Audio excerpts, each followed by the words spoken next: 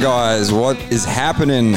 Inside Dirt Show, episode number 10. That's right, we made it to the double digits of this podcast. Joe Stevens here, as always. I am joined by Duran Stapleton. How we doing, buddy? Pretty good, nice to be. It's pretty surprising. We're into double digits on shows, and episode 10. We haven't been shut down yet, so that's pretty good. No, the airwaves are open. We are coming to you on Monday, the 17th of June, and I would normally say from cold Victoria and winter, Duran, but the weather right now is really nice. It's actually pretty good. I think for the last few weeks we've had torrential rain.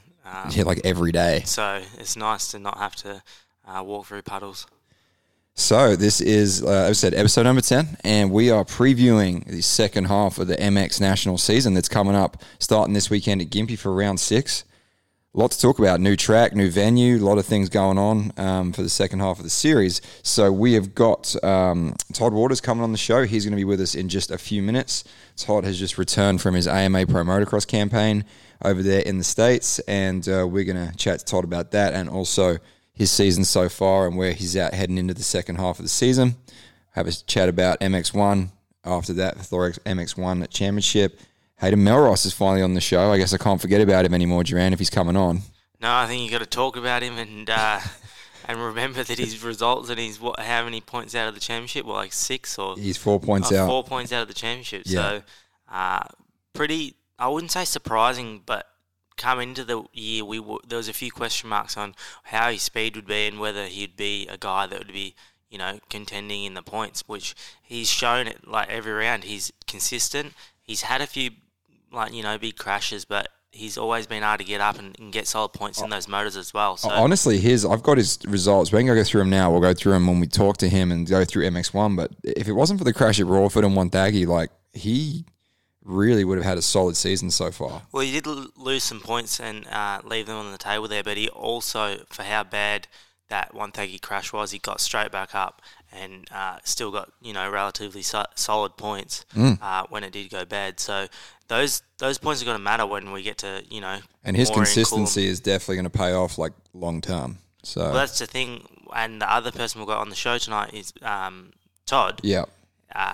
With his DNF at Wonthaggi, if he didn't have that, he would be leading the championship. Right? He would be gone. I mean, he gave up 35 points. And just before the show, you were saying that he's won a moto nearly at every round. So he's won a moto at 4 out of 5 rounds. So he'd be the only guy to have done that so far. So I pick him as my guy coming towards Coolum to be, the guy in the lead, because he's also been overseas for these 4 weeks, and he's just been improving. So it'd be cool to see if he comes out swinging at Gympie. The whole Husky squad's coming back from the States. It's going to be interesting to see how that goes with Todd Waters coming back.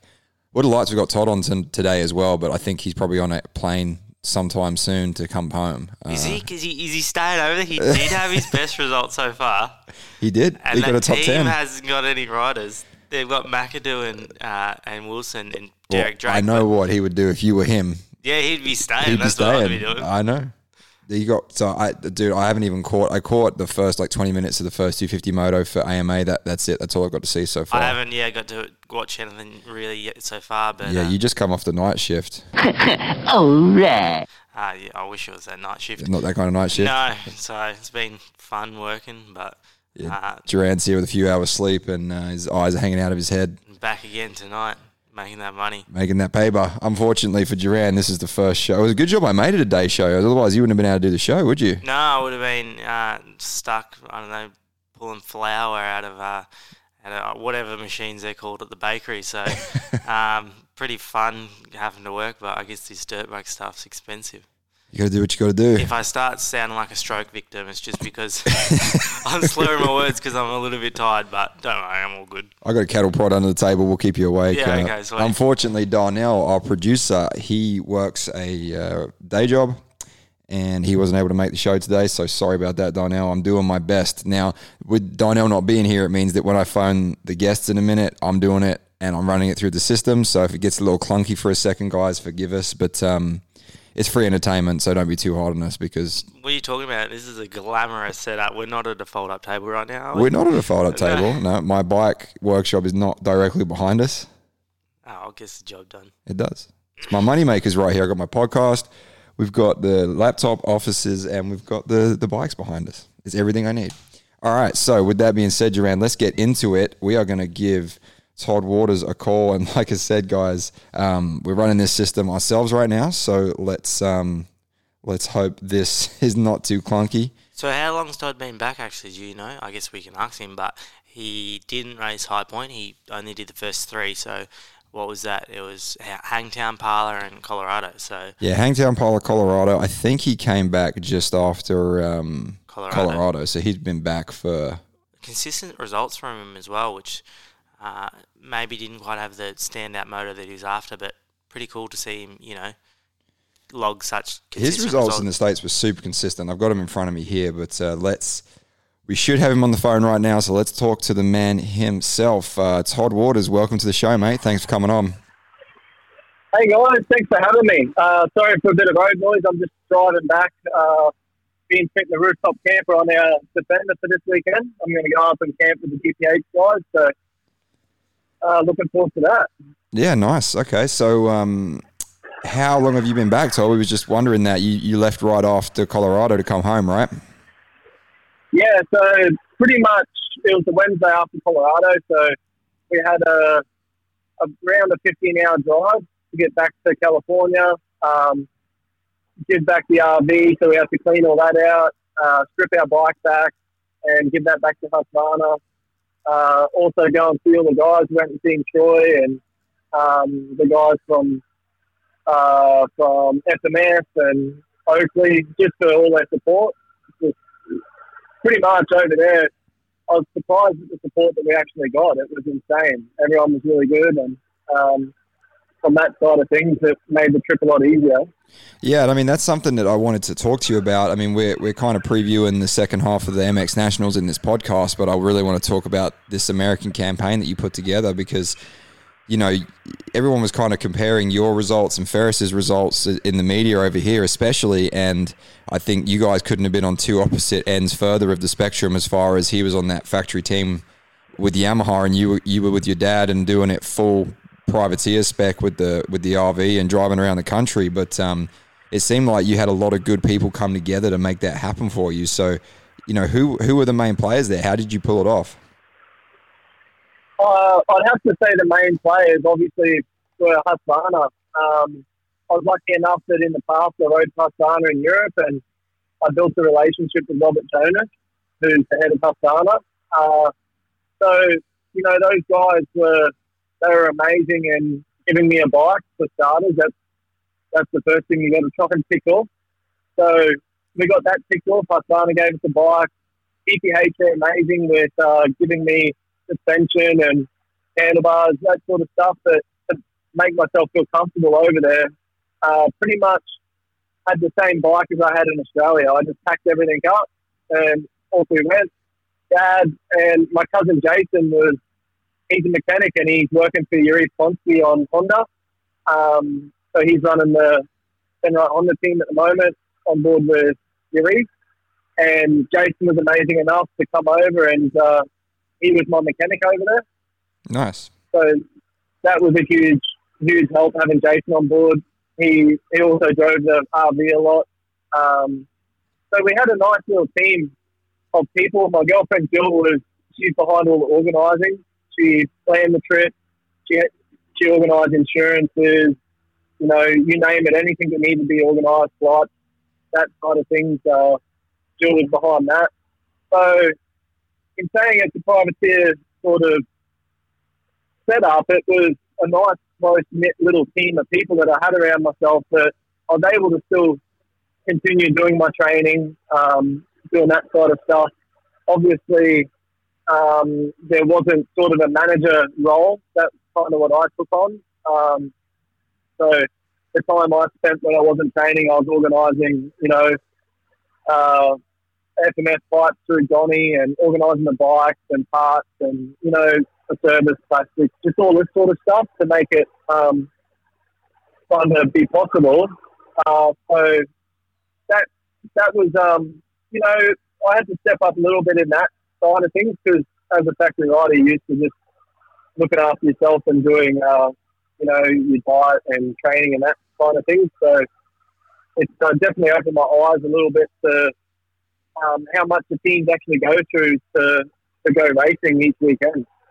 So before heading over, I'm sure, you're a little bit unsure of, a little bit unknown of how you were going to go, and I'm sure you had some goals.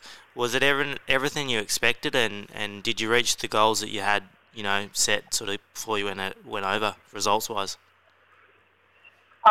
Yeah, look, it's hard to, like you said, it's hard to set goals because I haven't really raced there, and I wanted better results for myself, and I believe I could have got better results, but my starts were what sort of stopped that from happening. I didn't put myself in the right position to achieve what I wanted.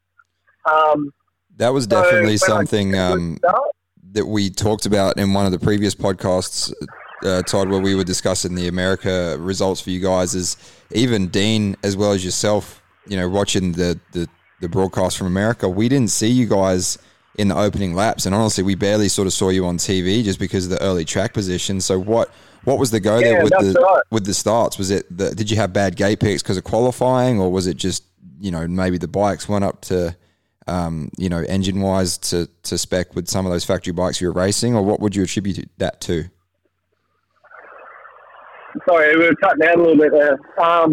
Yeah. I gathered, so pretty much my starts I struggled quite a bit, and when I did get a good start, I'd be around 10th. I think Hill took me out in one of them. First lap, I was around 10th. In the mud, second moto, I come around in about 11th. And I passed Sealy and then went over the handlebars while trying to pass him. Nice. So there was a couple of times that I got reasonable start, better than what I was getting. But then I found myself on the ground. So I was picking it up within around 20th to 25th. So I put my head down, charged forward, and I feel like my riding was good. I'm not comparing myself against the front guys. The guys around the podium position there on the gas, But for sure, from 5th to 10th place, I feel that we could have fit in there, but I needed to start there. I needed to have that opportunity and start there. But overall, it was building. Colorado was difficult with the high elevation. It was difficult for us to breathe. Felt like you had your hand over your mouth. And as well as the bike was very underpowered. I had to do first gear start on a 450 that's running around 60 horsepower. So that was a struggle for me. And that's the advantage on being on the factory team is those guys can prepare the motors and engines for different tracks and terrains like that. Yeah, I guess she wouldn't have had that luxury of being able to plug a different ECU into the bike and figure out some mapping for Colorado. You would have had to just run what you've got, really, hey? Yeah, that's right. We just rode a production bike, with, a vortex and pipe and some bolt-on stuff. So for me, more compression, a high comp piston, there's a lot of stuff that we could have done to get a lot more power out of the bike in Colorado. But, hey, we're in between rounds. We had to drive 15 hours to the race. There just wasn't time. And but in saying that, the riding was better. I think Arla at Fox Raceway, I was 10 seconds off the lead in qualifying, and I qualified 13th. And then when we went to at Colorado, Thunder Valley, I think I was around 11th, and I was the same second as Cooper Webb, and I was 5 seconds off the leaders. So the riding was getting better. I was working it out a bit more because the tracks are different. they're quite a bit different, even though they're still dirt. But just little things like coming down the hills, all the bumps feel like mattresses. They're really soft and wanting to suck the bike in. So, yeah, there's little bits and pieces like that where I believe we'll see Dean Ferris. He'll start getting better results as the championship goes on. He'll start working it out, feeling better on the bike.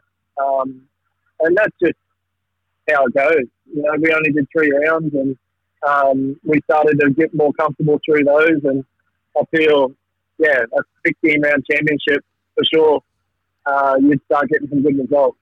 So you've been around for doing this racing thing for a while and you've raced all around the world, but this is the first time you got to, you know, tick that list of racing the American Series. How does it compare to the GPs?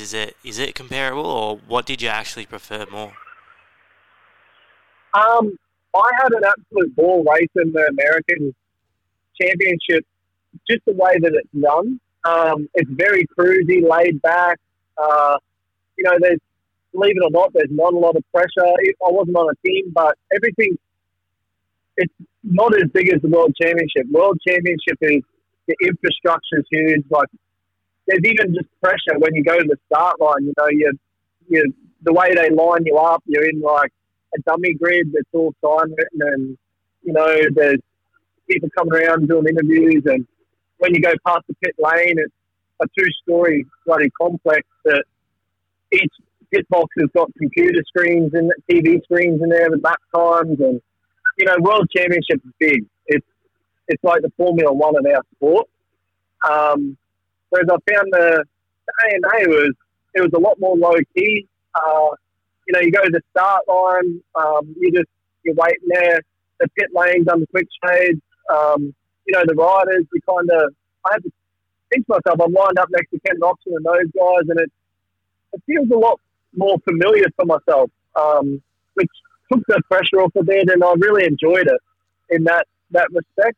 The way that they've done it, to have a press day on the Friday, so you get to ride the track, and I don't know, it just felt really fun and low key.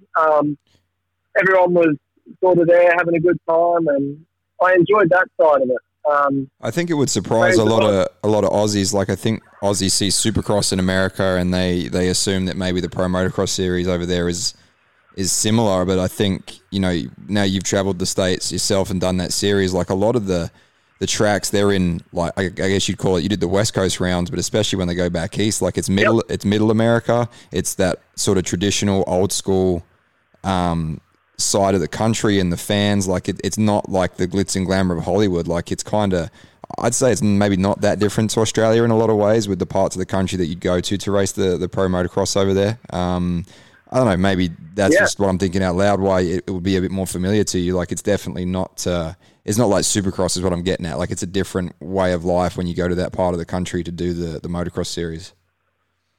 Yeah, that's exactly right. Like, Supercross is a different kettle of fish, but in saying that, Supercross is, you know, they have the semi-trailers and stuff, but for a team, it doesn't make sense having corporate and all that kind of stuff because you're in a stadium.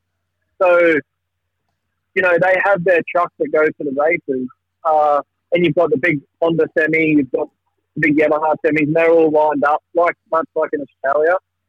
When you go to World Championship, Honda takes up a whole row. So Thackeray HRC, who I rode for last year, they have 3 semi-trailers lined up in a row for there's 3 riders on the team. You know, so the infrastructure is mind-blowing. Like, and with that comes, it gets handed down through to the rider that, you know, being a part of it, there's, you know, the promoters are doing big things where they take the riders into the towns and they're doing a lot of promotional stuff.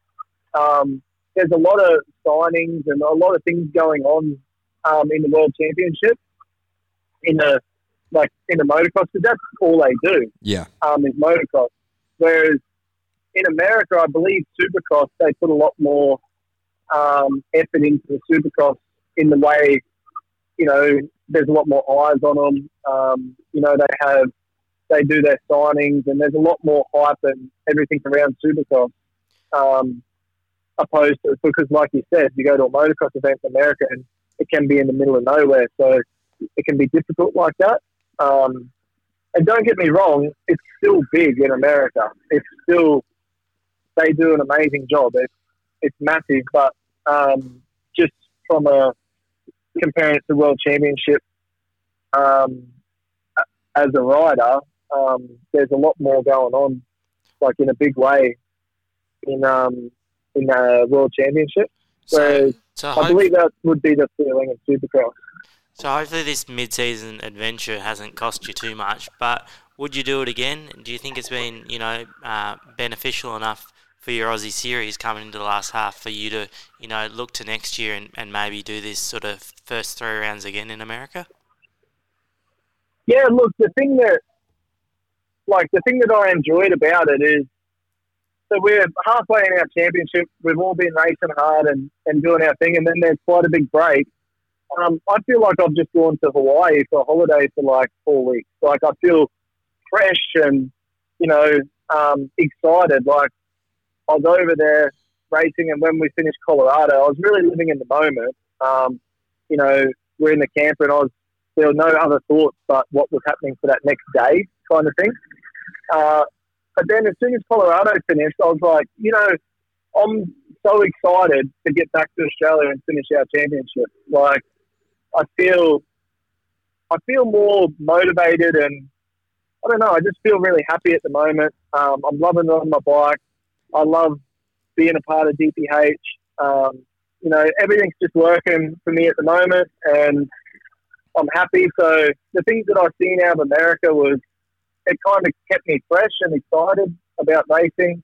I got to race some of the baddest ass dudes in the world, and it also, I think it's cool because there was only 3 of us over there, 4 including Wilson. So it gave the Aussies some Australians to follow, and a lot of Australians reached out to myself, and I bet the others as well, and we're excited that we're racing. So yeah, it was really good to. It's a good time to be an Australian as far as being a motocross fan, because all you guys over there, and we talked about this in a show recently, Todd. I think this is going to become a little bit more of a staple now for the MX Nationals series has kind of adjusted its calendar a little earlier in the year now, because Supercross is becoming more of a thing again in Australia, and we're seeing Supercross is starting earlier this year. So this gap in the series, the break, is going to fall in line with the AMA series, I think, for a few years to come now. And I think you guys are going to start a trend, honestly, that we're going to see a lot of privateers and those guys going over there and giving it a crack.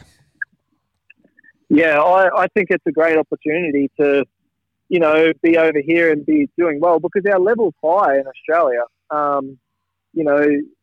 You can do quite well around the world, which is, hats off to this Motorcycle in Australia and everyone involved. Like we've seen Hunter Lawrence, he just won his first race over there, and so there's guys kind of around the world. Mitch Evans is doing, he's kicking butt, and Dean's riding well, and so it's cool, and I think it's opening up people's eyes that hey, Todd just went over there. He did it himself and just raced 3 races. Wilson Todd did that.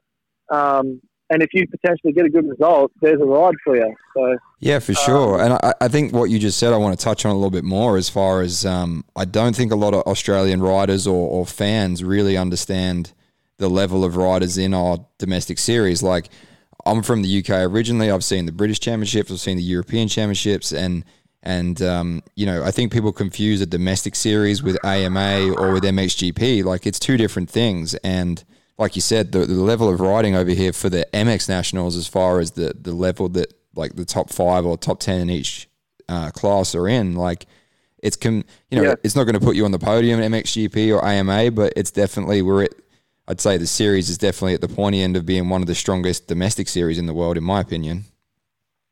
Yeah, but it's great. Like, I think back to when I was 16, 16, I jumped on the factory KTM and I won my first pro race, and I didn't even know how to get overseas. No one was really doing, like, Chad Reed went left, and I didn't know any of these guys. So you're just sort of trying to win championships and trying to, I don't know, hopefully somewhat easier. But now I think, hopefully the younger guys can see that, step up on the 450 and you start making some passes on myself. That's when you're 19, you need to be like, hey, man, I'm 18 or 19. I just passed Todd at the Sunny State. I need to go race in our break the first 3 rounds in MX2 or something. Or like it's very achievable now to be able to do stuff like that.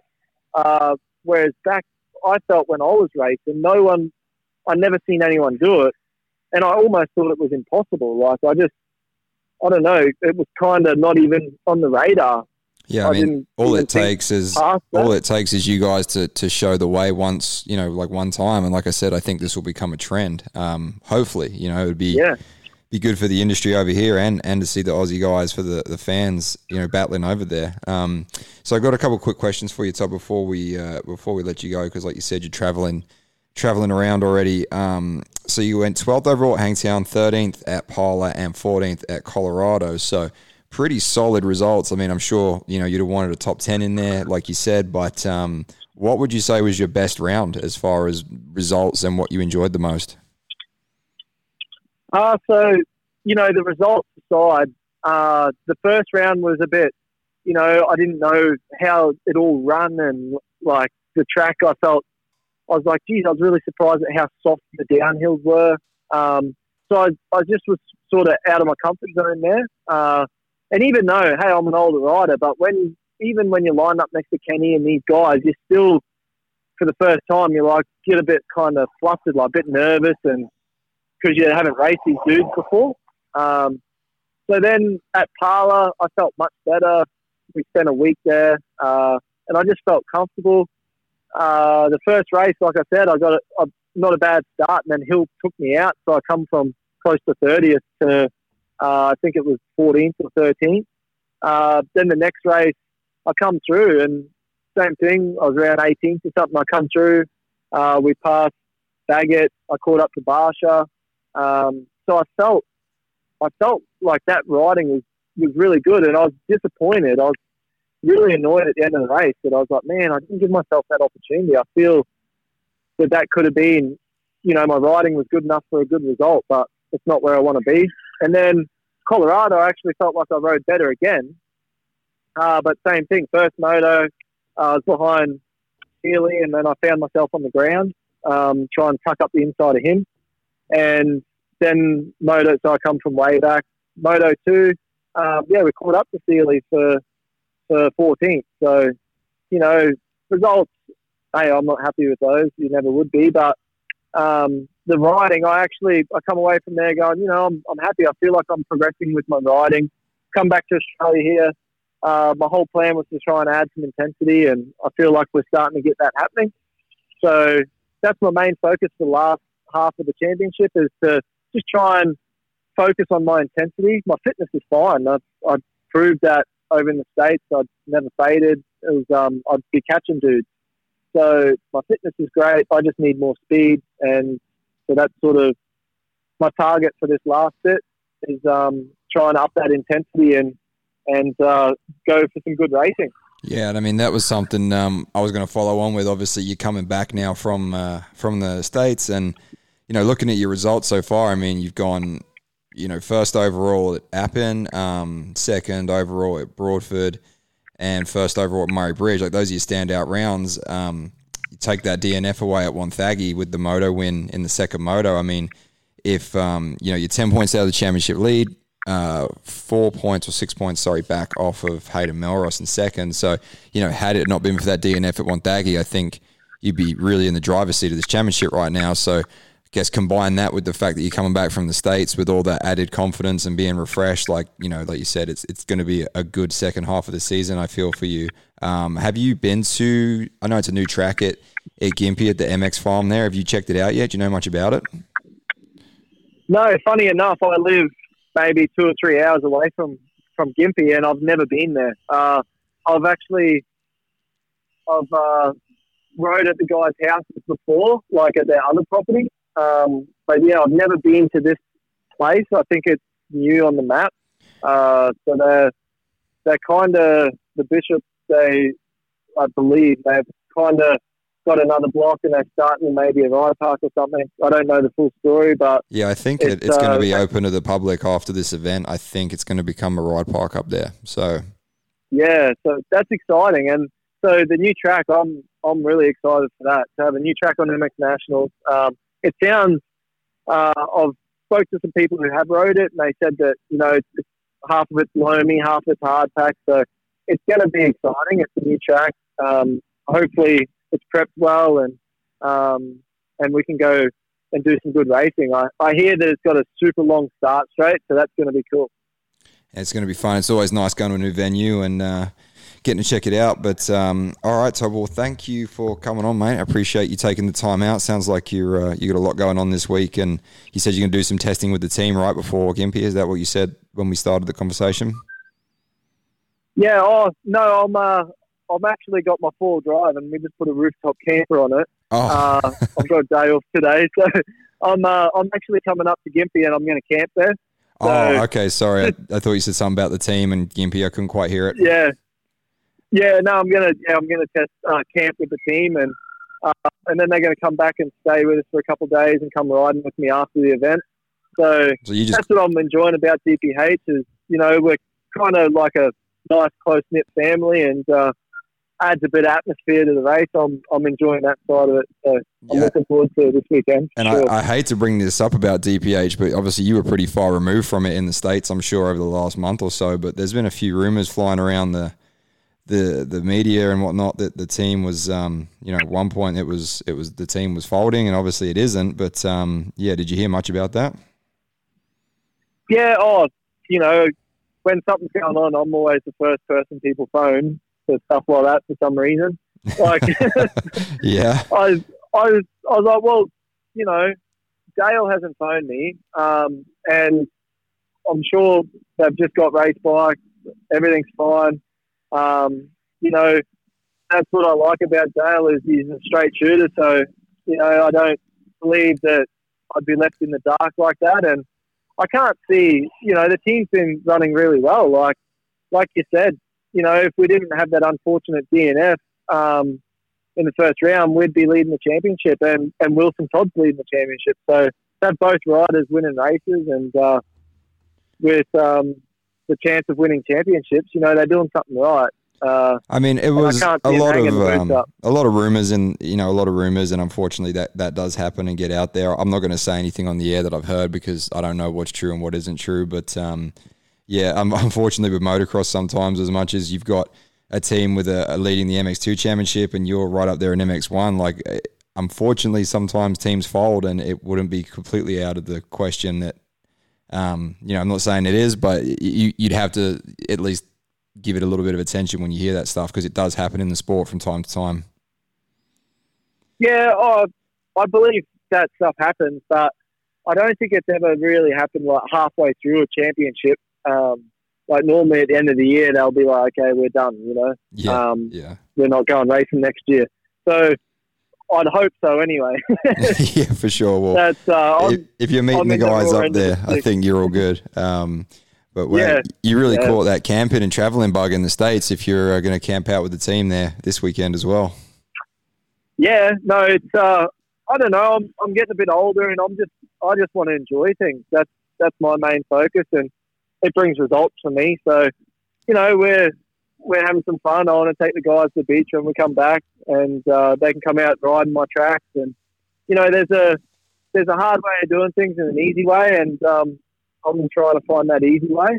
So, trying to balancing up play and work. So, it's definitely working for me at the moment. We got good plans happening, and we're going to go do some fun enduro stuff as well with the Transmoto event next weekend after Gympie. So, working with all the partners. Husqvarna have been amazing here in Australia also, and everyone's supporting me. So I just want to try and have fun and give them as much value as I can.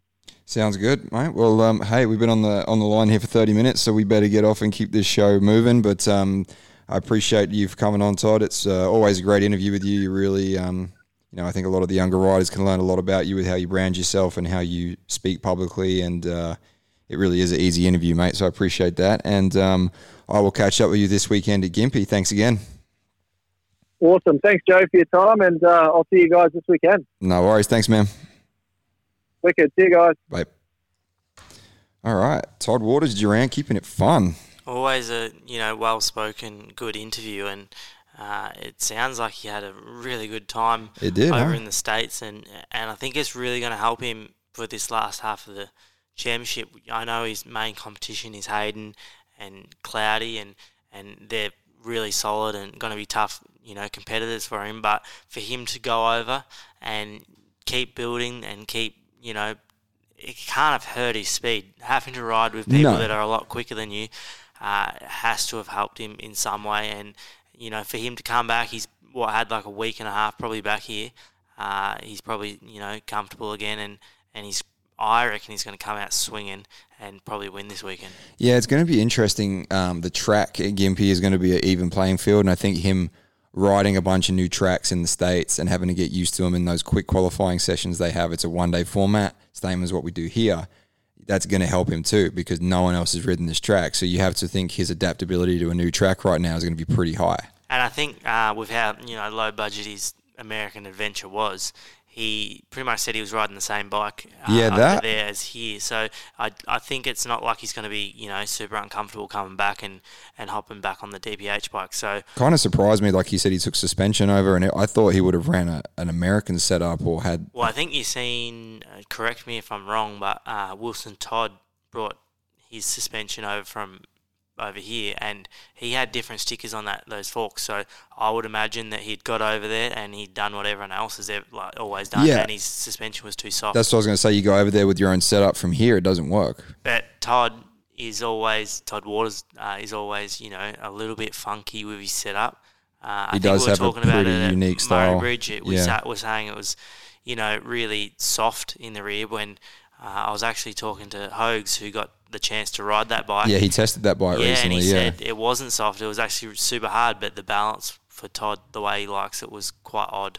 So Todd's a big guy, though. He'd have to be 90-plus kilos, I'd say. And he, has that really unique riding style, straight upper body, sort of knees slide a little bit further forward. So he's kind of, a little bit out of the norm with the way his style is, and he makes it work. He's very fast. Yep. So I think, my opinion, I don't know about yours, but do you think he is the favourite coming in for this championship in this last half? We don't know Ferris. Gibbs is, somewhat out of it, and he's got two younger blokes, Clout and Melrose, as his main competitors. I'm going to stop. This is the thing. I keep making these really broad statements where I'm just like... Well, it's amazing you can even freaking remember Melrose. You keep skipping over him. I'm saying second in the championship. Every round I'm like, no, it's coming down to Clout and Waters. And, do I think Todd Waters is the favourite? Yeah, I do. Like you said, experience. He's the senior statesman in the class. He's not that far out of the points lead, and he's had a DNF. But at this point, I'm going to put a question back on you. Luke Clout is building a lot of momentum. He's on CDR. His confidence is through the roof right now. I don't know, man. I think Todd Waters is going to do it, but it wouldn't surprise me if Luke Clout, and no offense to Melrose, I don't think he's going to win it this year. He's going to be on the podium in the championship. That's interesting, because everyone that I've spoken to and asked, they're like, yep, I reckon Melrose is going to get it done. So once again, you just fucking on shitting on Melrose. No, I'm not. I mean, I'm just saying, you look at Melrose's results, right? Second overall Appin, second overall Wani, fourth overall Broadfoot, would have probably had the overall win if he didn't go down in that last moto. Third overall Murray Bridge. But he hasn't won a moto. He hasn't won an overall. I mean, technically he would have won Appin if it wasn't for the penalty. I want to talk to him about that, because there's a couple of rounds he kind of threw away between the penalty and the crash. He's got to be probably a little bit salty over that, because you'd think, I won round one, I'll just come out and win round two or whatever, and he hasn't been able to do that. So that bonus check hasn't come yet for first. Yeah. And it's got to be probably not sitting very well with him. But back to Clout. So he's race management. You're the guy bringing it back this week now? Like I'm normally I got to bring you back. Well, Clout's leading the championship. You can't discredit the fact that for the first time in his career in the 450 class, he's got the red plate, which is super impressive. He's had that coming into the mid-season break. Remember what momentum. He did for Murray Bridge. He killed it there. Yeah, so I thought his results at Manjimup would have been a little better. And Think he was playing it safe, maybe? probably not. Like, you want to win whatever event you get thrown into, but he did do some local racing, and I think he killed it up doing that in New South Wales. Yeah, did King of MX and stuff, right? So I think he won that, didn't he? I believe so. Don't quote me on that, though. You'd have to think he would have won it. Like, so as much as it's not racing in America with crazy fast guys and building that way, it's not like he's, one to relax and take some time off. He's still been building himself. Oh, yeah, he'd be grinding this whole time, and I know you probably hate it, but I think he might have took maybe a week off or something after the Did he? He was pretty banged up after Murray Bridge. He got run over in that first turn crash, remember? He did. Do you remember the rear guard? Yeah, he had the Mike Metzger helmet going on with the no peak and... Surprise. No, I shouldn't say that. But they have those new helmets now. They have their peaks aren't falling off, so... They're still magnets, though. But I think they're going to be sticking on better this time, aren't they? Like double magnets. Surely over the last 2 years they've realised that, finishing races with cannonballs not the best. Bowling balls. I don't know, man. I'm just saying it wouldn't surprise me if Clout does win this championship this year. So let's take a look at the points real quick while we're talking about it. So Clout's 275, Melrose 271, Waters 265. So he's 10 points out of the championship lead. So the crazy thing is... You know who's in fourth as well? This is really crazy. Who's in fourth? Like, if we haven't heard of him, he's not going to do any good. Is Justin Rodbell. I feel like we're 10 shows in, we can freaking delete that drop. I don't think the KSF guys are going to let us delete that. As much as they were online, they weren't that happy about it. They were pretty cool in person. Oh, it was all good fun. But that is surprising. So, coming into the year, if I had asked you who would be fourth and fifth in the championship, I would guarantee that you wouldn't say two Suzuki riders. That's for sure, Rodbell and Rikers. Before we touch on Rikers, Rodbell, that's been, an experiment that's been pretty impressive so far. I know he's a little bit inconsistent, you could say, with his results, but he's sitting fourth in the championship, and I know. I mean, he's inconsistent to a point, but he's top 10 every moto by pretty much. He's around that 5th, 6th, 7th, 8th spot. And the starts is what is helping. Yeah, he puts himself in good positions. You were saying before the year that Andy Dinical was telling you about his starts, and that's really been true. He's always putting himself in good positions, and he's only 18, so if he can have a strong second half of this championship, he could really, establish himself as a rider over here and maybe get a ride next year, because it was just an experiment and it has worked out really well. Whether or not he wants to stay over here, he's only 18, and it is a big ask to be in another country by yourself. But doesn't seem like the kind of kid that it would bother, though. He's pretty chill, and I think he enjoys the travel and doing something different. That was going to be a question. I was going to say, do you think he does get signed next year? Do you think a team would foot that contract for him? It's so tough because we don't have many rides going around, and I think maybe only a team like KSF would do it. Not bagging on KSF, but they aren't one of those top level teams. They're looking for a point of difference in the pits. If he sticks around and does Supercross and gets good results in that, because we don't know how good of a Supercross rider he is. If he's good in that, he could actually be signed to, one of those teams and have a salary. I know is he got a salary now? Or? I don't think so. Don't quote me on that. I think his deal was everything paid for, but no sign on. But I might be wrong. Yeah, we might be completely off. Might be out to lunch, but I mean, no offense to KSF guys, but I don't think they're going to be pulling enough funding to pay him. I thought that was a part of the ride you get paid. But that was the vague part for me. It was $100K worth $100K. The 100K ride gets burned up quick when you're racing nationals. I've owned a race team, believe me. It don't go very far. So, 5th place Rikers.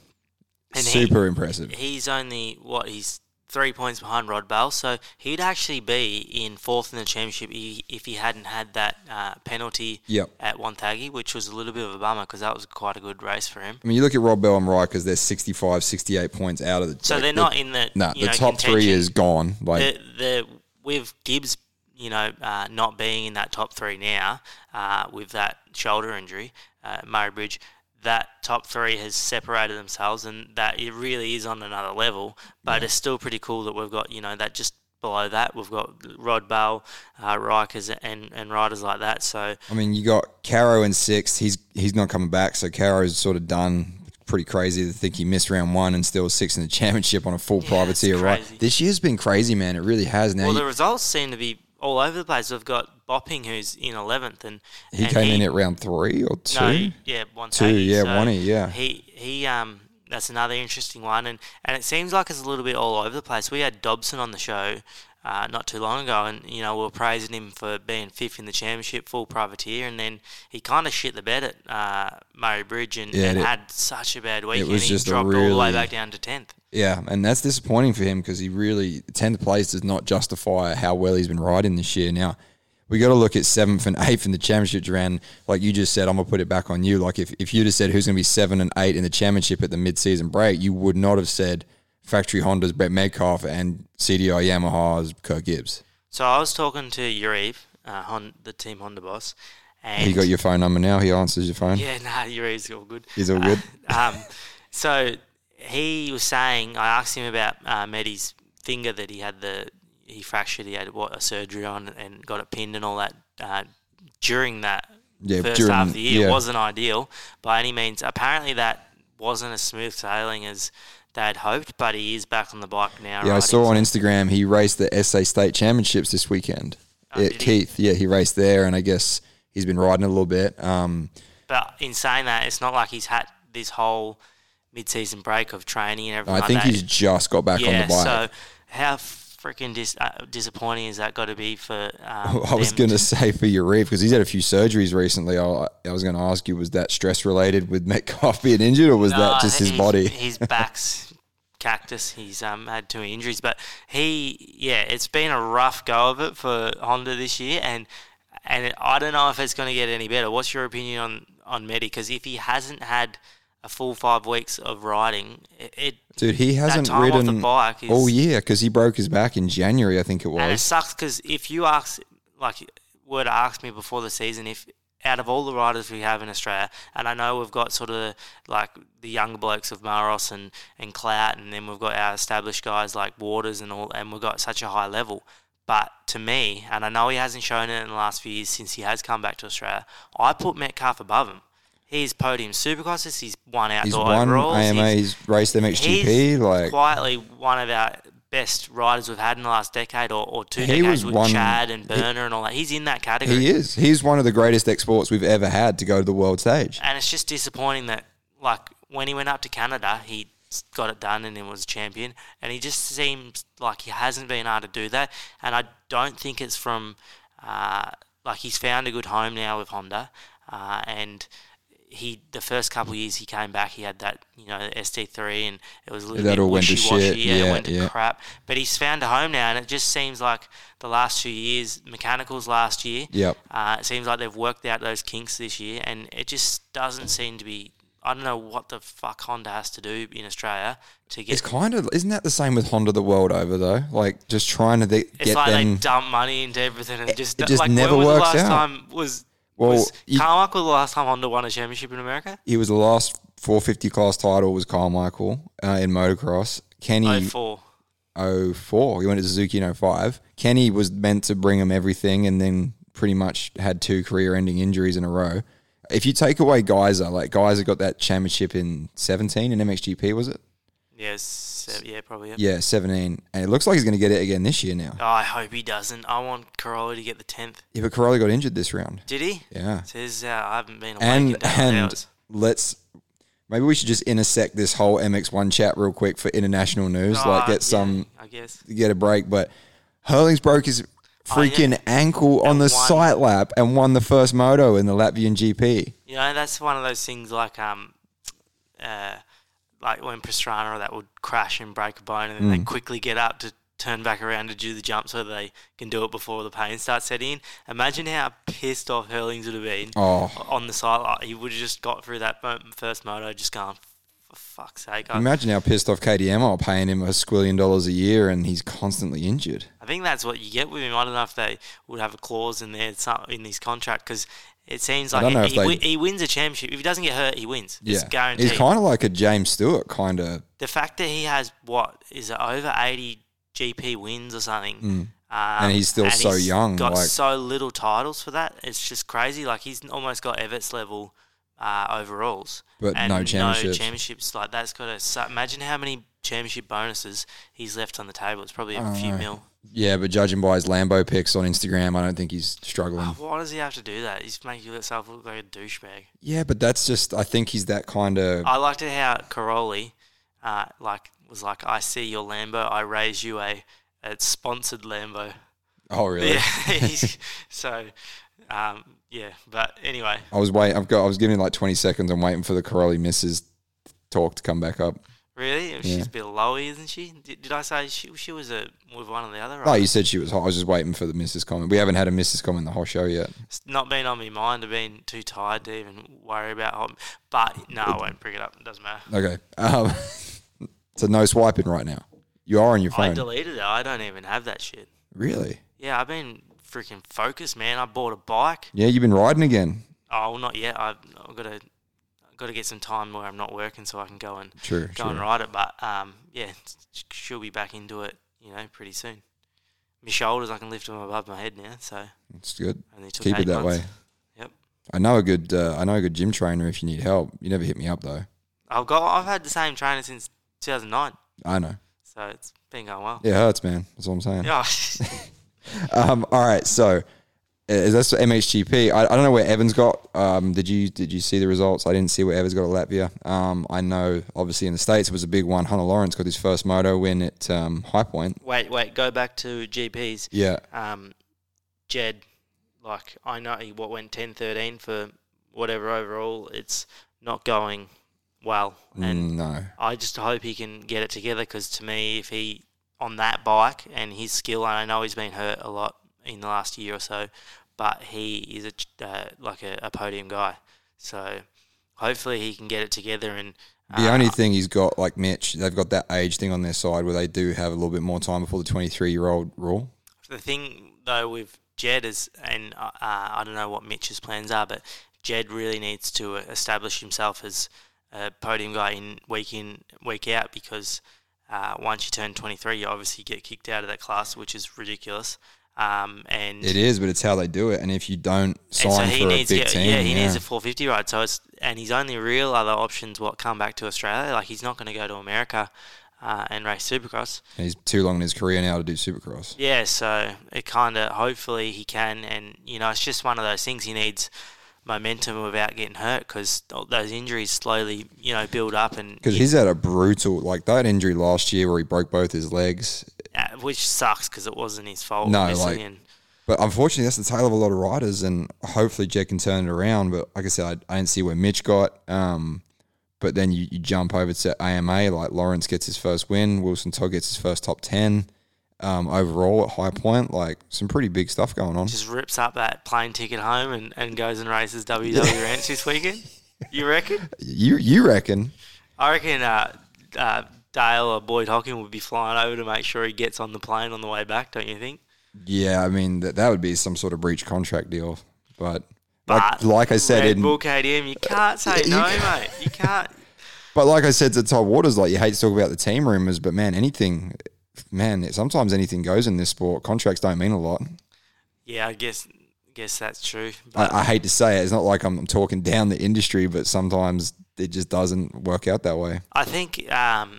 no matter what, whatever's happened or did or didn't happen with DPH, they're such a nice, solid family sort of orientated group, and they would help get the riders to the races, and they pretty much have to. They've got, they're really going to be leaving 2 championships on the table if you ask me if they don't show up. So I'm sure Dale, as much as he loves helping all the riders, he'll be at the races, and I don't think that's going to be a problem. No, for sure. All right, so Richie Evans 9th in championship, Jesse Dobson 10th, Bopping 11th, Privateers, Creech, Baldwin, Ravenhorse, Zach Small, Whiteman, Dice, McManus, Lockie Davis. That's your sort of 10 through 20 Privateer ranks, but... yeah, I mean, I guess that's kind of a wrap on MX1, sort of talking about those guys with... One thing with MX1, what do you reckon Longy comes out and does this weekend? Oh, yeah, that's good to talk about. Dylan Long's back. Well, he was back at the last two rounds, but he should wasn't I say, really back. When I say back, he's actually had he's had the mid-season break to get going again. So if that's all run smoothly in his break and which was interesting because he actually been putting a bunch of stuff up that he's been coaching and riding with his old junior coach, Macca. Oh, really? Yeah. I don't take too much notice of the gram social media, but yeah, I think if it's not a chick. No, I don't. I've got everyone muted. It's so good. You don't just follow the meme pages. Yeah, Moto memes. But anyway, so I think he's trying to find something is what I'm getting at. Like he's going back to his childhood coach. Like he's obviously trying to find that something to get him where he needs to be. He can be a podium guy if. Oh, he's won before. Yeah, exactly. So we don't know what Gympie's going to be like because we've obviously never been there, which is pretty exciting. From what I've seen, it's sort of natural terrain, Queensland dirt. It looks pretty sick, but I don't know. Looking at it, it looks pretty high speed and natural. I don't know if it's going to suit Longy. I know we're, a couple months out, but I really think Moree is where Longy's going to shine. Yeah, okay. So real jumpy, pretty bit hard pack, like quite technical track. He's good in the sand too, though. He is, but when has he won a round in the sand? Never won, but he's cool and he's been quite competitive. So I know he rides up Moala and all that in Yarragon. The sand tracks up there, North Vic. Yarrawonga, sorry. So he is quite good in that stuff, but does it come down to it on a sand track? At the end of those motos, you've got people like Waters and Maros who are gnarly trainers and they have that fitness towards the end of the motos on a rough sand track. Does Longy have that though? This has been the question of Longy's whole career.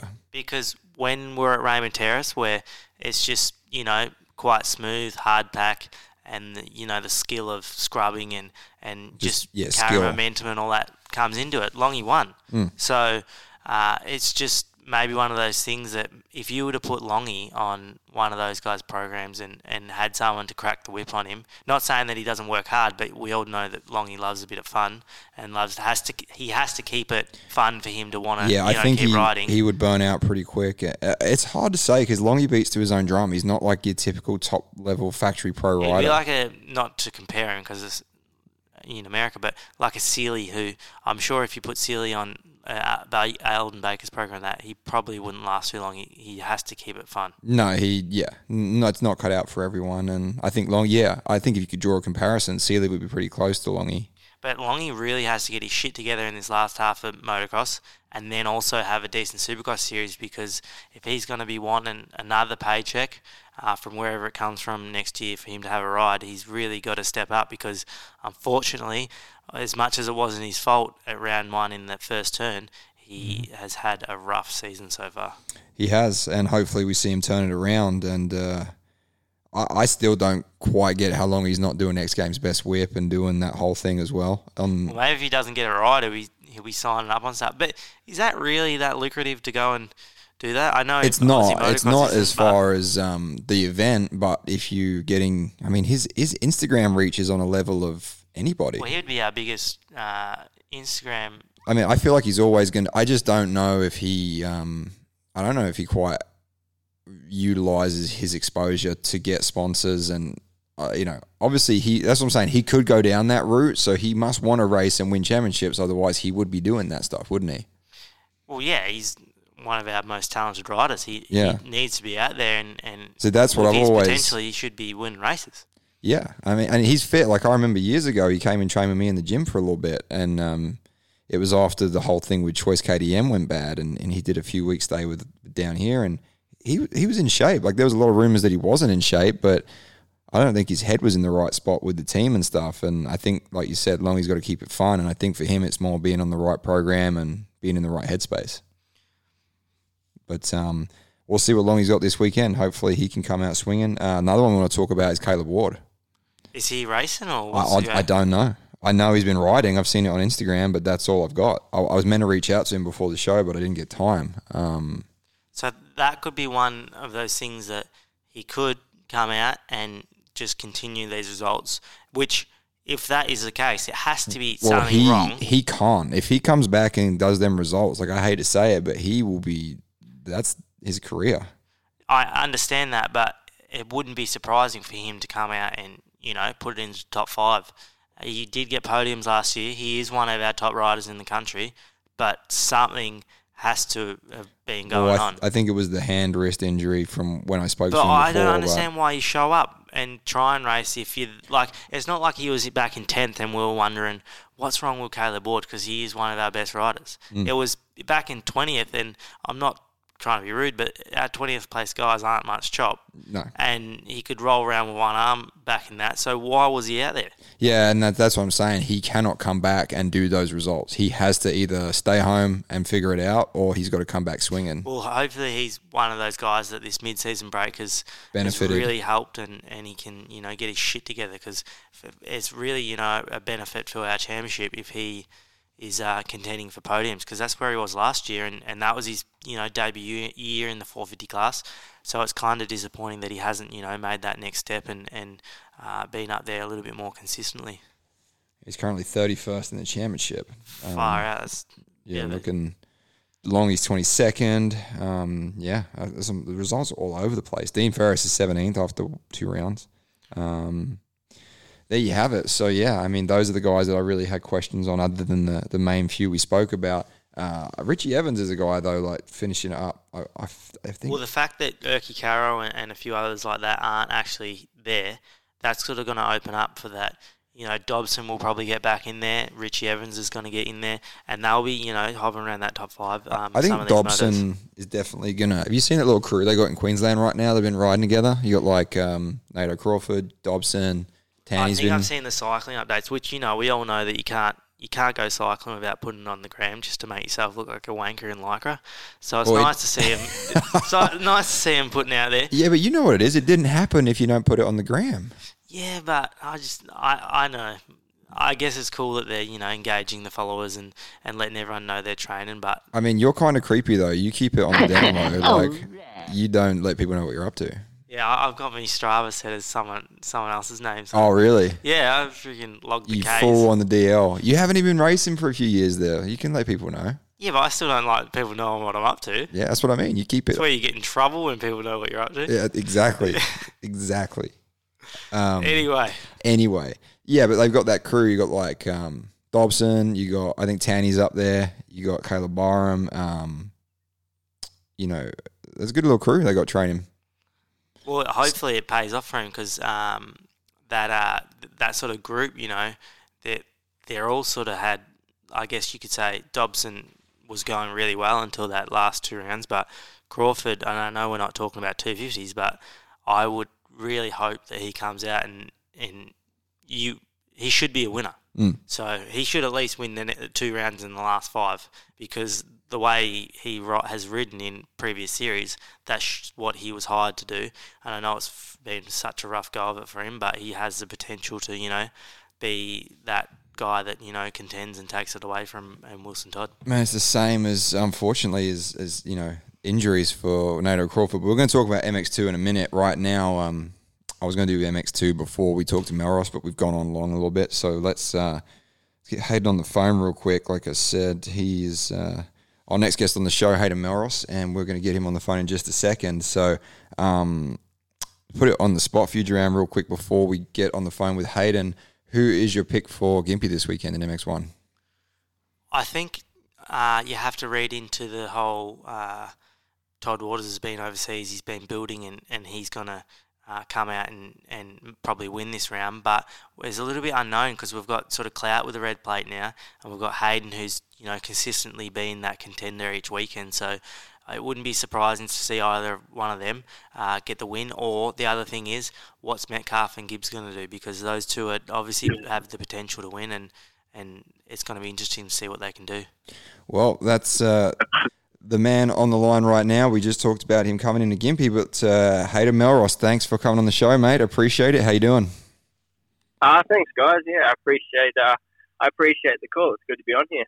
So, Hayden, we've been talking about the second half of the MX National season. It's good to actually finally get you on the podcast. We've been meaning to get you on for a while, but I had a wrong number for you. I think I was texting your mum at one point, and it was getting all sorts out of shape. But we finally made it happen. Yeah, no, it's good. Good to have, to be on here. I apologize. It's been a while, but no, I've been listening to you guys' podcast now for a little while, and it's finally awesome to have the chance and opportunity to come on. Oh, well, I hope you haven't listened to it too much, because I'm not going to lie, I have overlooked you a little bit on this show a few times. So That's all right. It tends to be the way my career has gone. I mean, I even heard Banger, a couple shows ago, even say my name. So it was cool to listen to that. But no, I think Come on, I nip him up and make sure that he's throwing you in there, because he forgets you all the freaking time. Yeah, I know. You're the one that you have my back. Yeah, Banger's got your back. He does. Cool.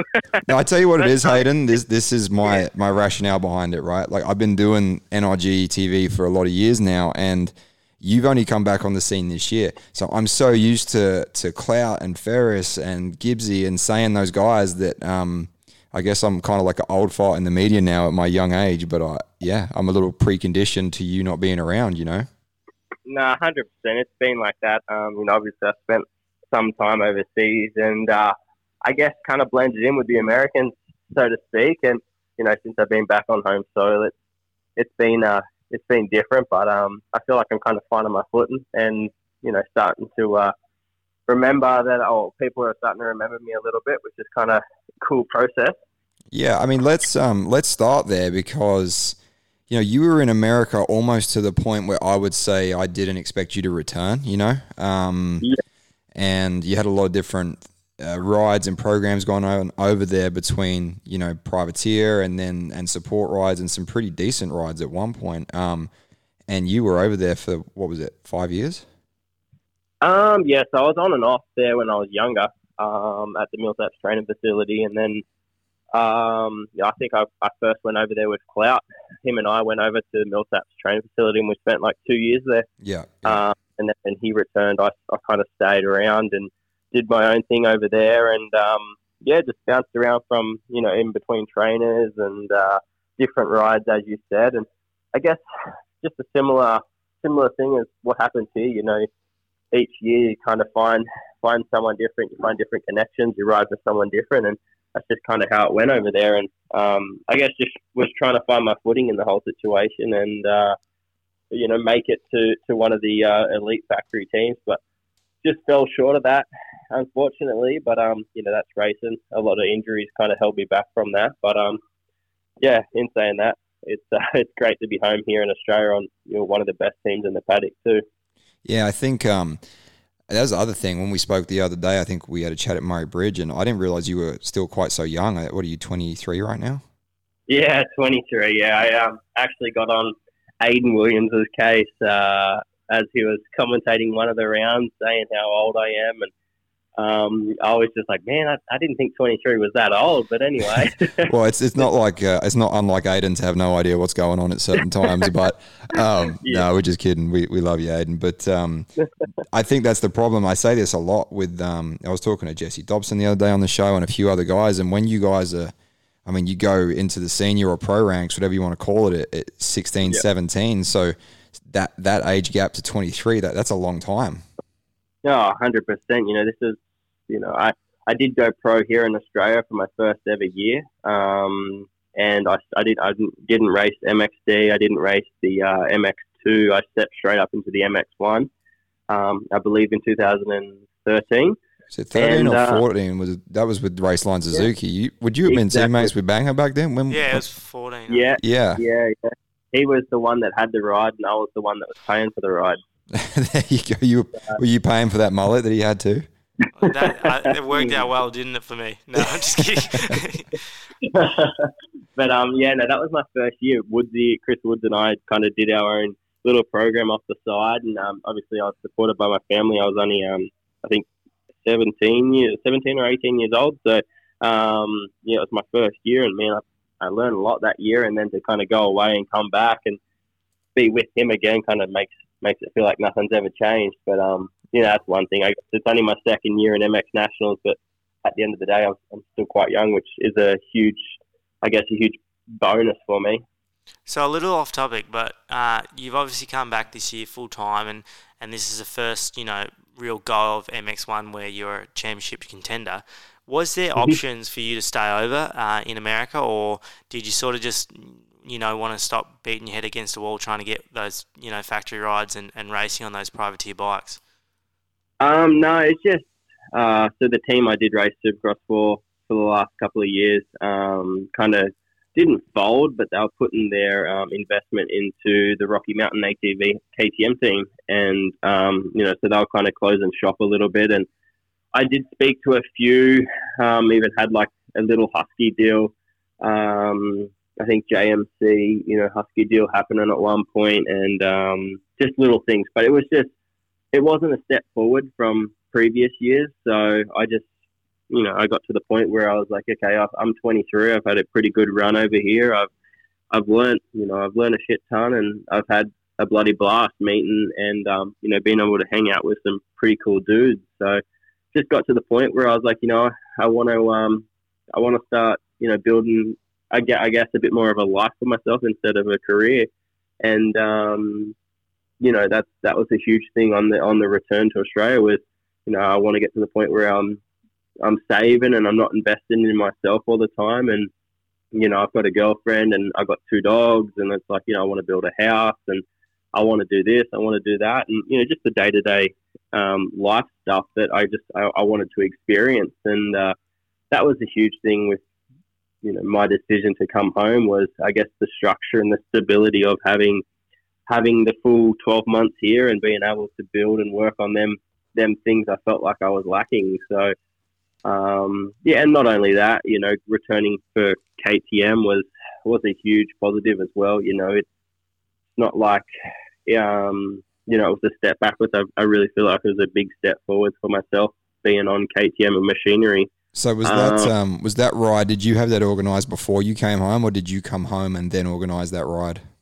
I come home obviously for the Australian Supercross last year with DPH Husqvarna, and I guess I totally spaced on that.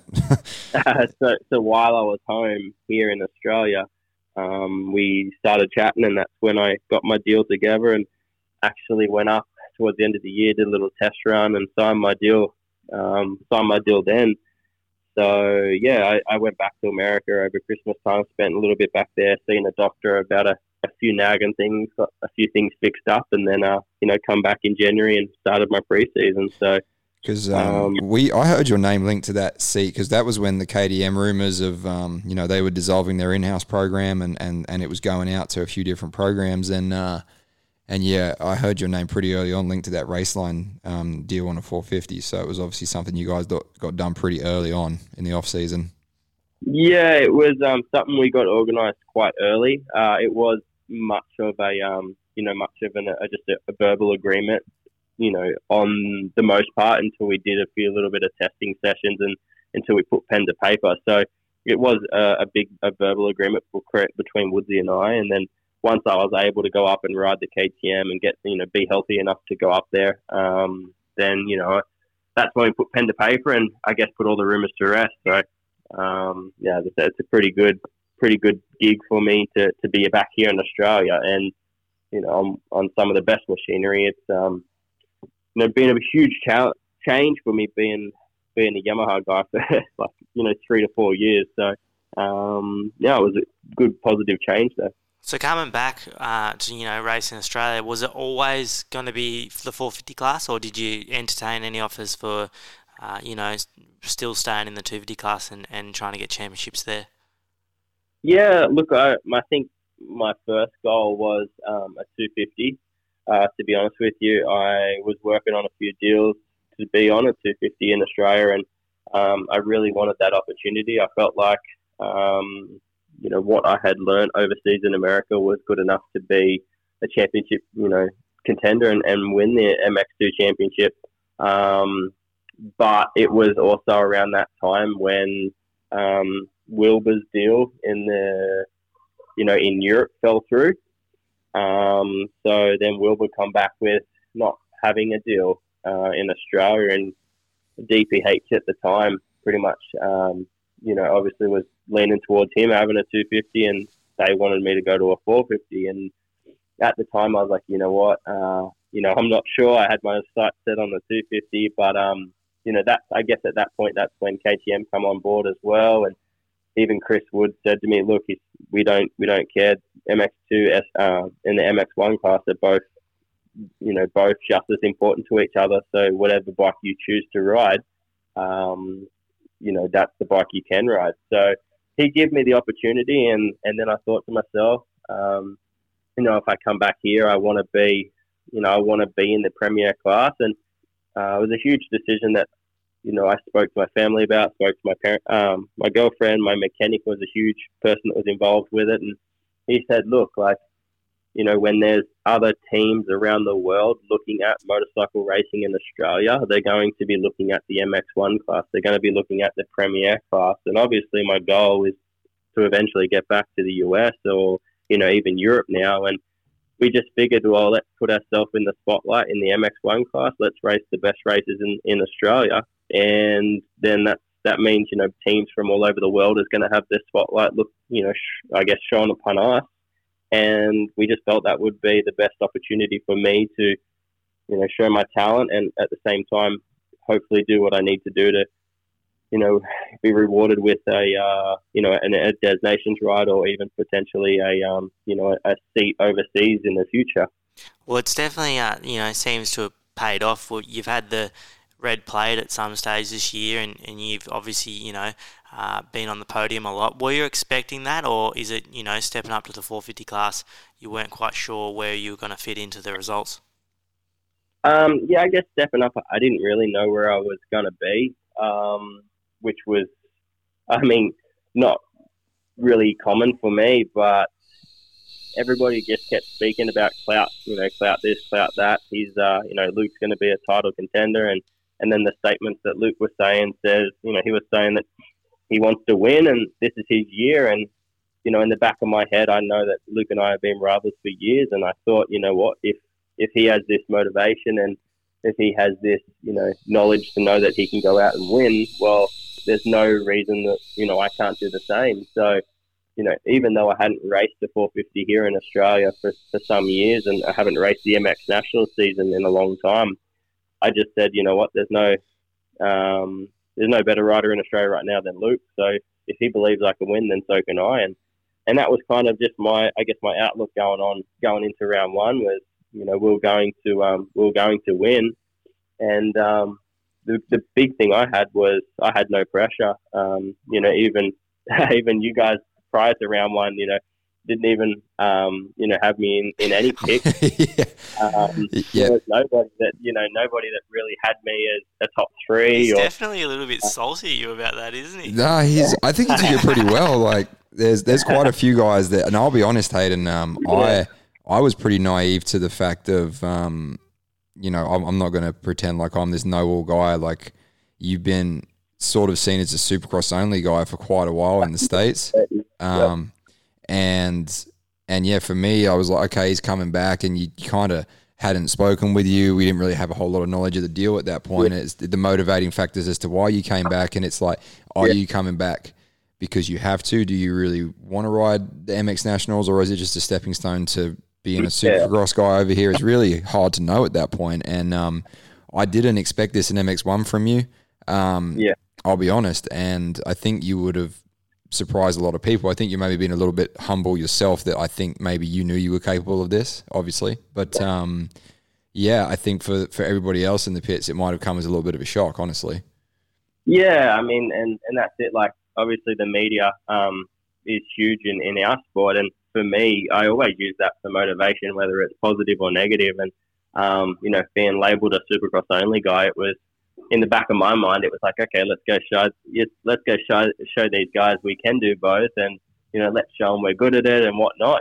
So at the end of the day, it's only motivation for me, regardless of what people say. What idiots like us say that we didn't have you picked. Yeah, because how many years was it in a row? Like you did AMA Supercross and you did Aussie Supercross for, was it like 3 seasons in a row? That's the program you did. 3 seasons in a row, I did American Supercross and then Australian Supercross for 3 years in a row, and 1 year out as the year I got hurt.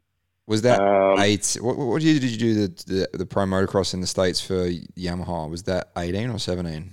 That was 18. I did it for Rock River Yamaha, but Your that shoulders was were pretty banged up the whole time, weren't yeah, they? exactly, a bit of a bittersweet situation. It's in our sport, offers and people that contact you is always usually the worst possible time. And I was over there for 3 years trying to get a ride, and the time I finally get one, I was like, oh, I'm about to be booked in to get my back fixed, and they give me a call, and it was almost like too good to turn down. So we thought, well, let's just run the motocross season, and we'll get my injuries fixed later on. And that was just one of them things. That then at round one, I got injured with my shoulder as well, and then teams obviously want you back as quick as possible. So we tried to come back quick, and probably a little too early, and it was just a struggle, man. It's 40 degrees plus over there. I mean, as you guys can see, they're going freaky fast, and just trying to, I guess, ride into shape.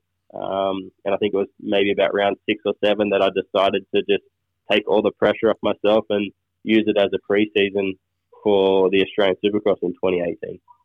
So I know it's, way too early and we're only halfway through the motocross season, but if you get this championship done and you have a good Supercross season, are you looking to stay here next year and, sign with Raceline again or something like that? Or if the opportunity arose, would you be straight back over to America?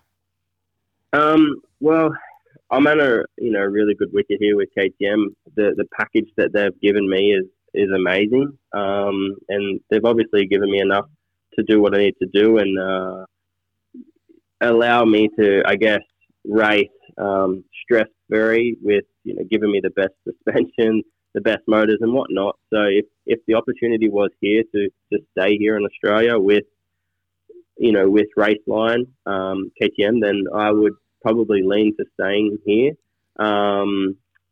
That's not to say if something in the US came up, I wouldn't turn it down. I definitely would investigate it. It just needs to be worthwhile. I've been over there for 3 years or 3 to 4 years racing the pro circuit, and I just know how much hard work and how much money absolutely goes into making a career of it in America. And, the fees that go along is crazy. So if I was to get an opportunity in America, it would have to be something along the lines of a factory team in order to go back full time.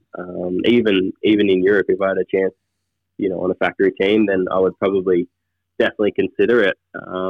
But if nothing came up, then I would be, more than happy to stay here in Australia and keep challenging for race wins and and championships and whatnot. Yeah, that's something that you're 23 years old, at 24, you got the real life knocking on the door a little bit, and I think I was just having, when we talked to Todd Waters earlier before we had you come on the show, Hayden, as far as a domestic series, you take away the World Series, which is MXGP and AMA, in the States, as a domestic series, if you're doing what you're doing over here in Australia, you're not on the millions of dollars that the factory guys are in Europe or in America, but it's probably pretty financially viable for you to continue doing this, I would imagine. And you don't have to get too specific with numbers, but you get your round bonuses, you're in the contention for the championship bonuses, you get your sign-on, and you're really good at branding yourself, which is something else that I've noticed you're doing a lot this year, is you're getting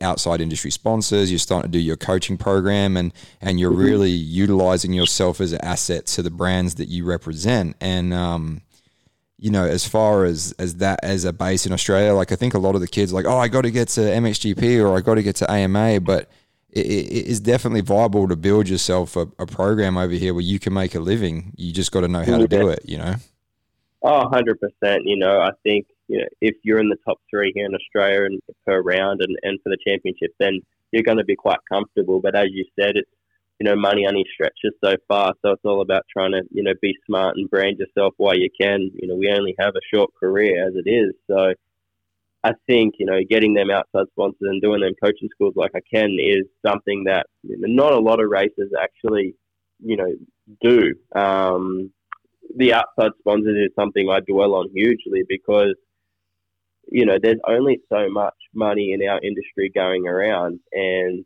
when you're talking about all the in-house sponsors like, Alpine Star and Thor and all the brand names, it's almost like a big money circle. Money goes in, money goes out, but there's no additional money coming into the sport that's necessarily making our sport grow as a whole. unless you get them outside sponsors that do invest in, riders or events or teams. So I think, it's all well and good when you've got all these title name sponsors, but I've always been trying to look outside the square when it's like, okay, no, let's get, Curb Tech Industries, like one of my sponsors, and the tool store to jump on board and bring some outside money that's from mining, that's from different businesses into our sport that just generates a little bit more money for that money circle, instead of taking it off Alpine Star and then Alpine Star getting money in return. It's just trying to, broaden our sport. So it's just something I've dwelled on, I guess, and, for a year and a half now I've been working on that, and, I've definitely got a good program with some strong personal sponsors, which is cool to have on board. And at the end of the day, the personal sponsors absolutely love, motorcycle racing, and that's the biggest part of it, is making sure that the people that are looking after you are having a great time too. So, yeah, for sure. It's, and at the end of the day, like Hayden Melross is a business at this point. You're no different to any other individual musician, athlete, whatever you want to call it. Like, you got to find ways to make this viable for you, and maybe it ain't the glitz and glamour of racing Supercross anymore, but you've been there and done that, and now you've found ways to make it work back at home. So that's 100%.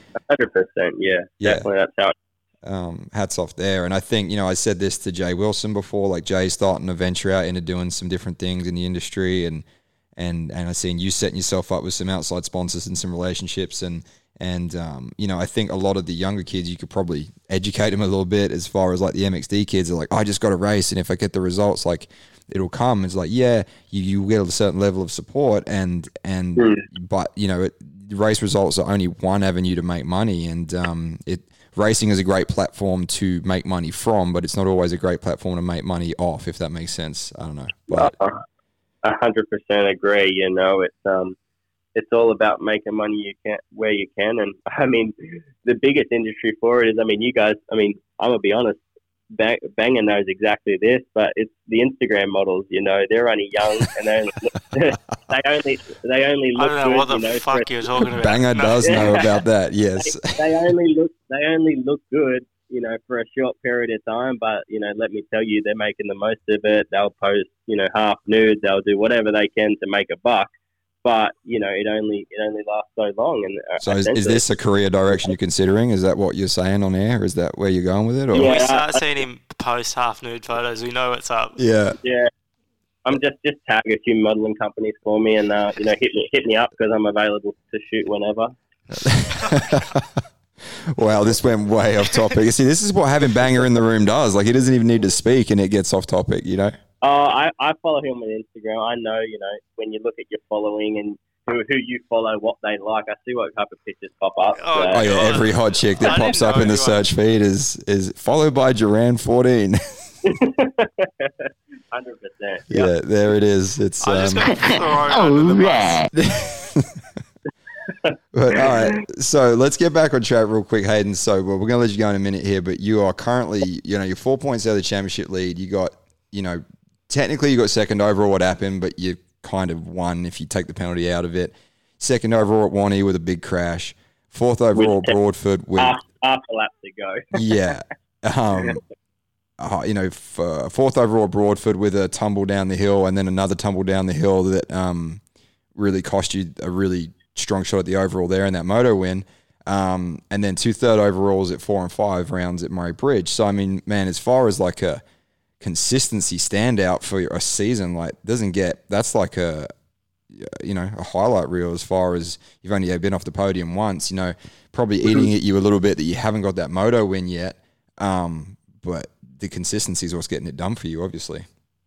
Yeah, for sure. To be honest with you, I just laugh at it because, I look at it as it's only my second year, like we spoke about, so I'm trying to learn as much as I can, as quick as I can. Half of these guys in this class have been racing it for, a good part of 5 or 6 years, and Waters, a good part of 9 to 10 years, So for me, I'm trying to learn the ropes as quick as I can, and it's just been them little 1%ers where I make the mistakes. As you spoke about happen, I won the race, but, got unlucky with a penalty. Round 2 at Wonthaggi, I got third in Moto 1, was second in Moto 2.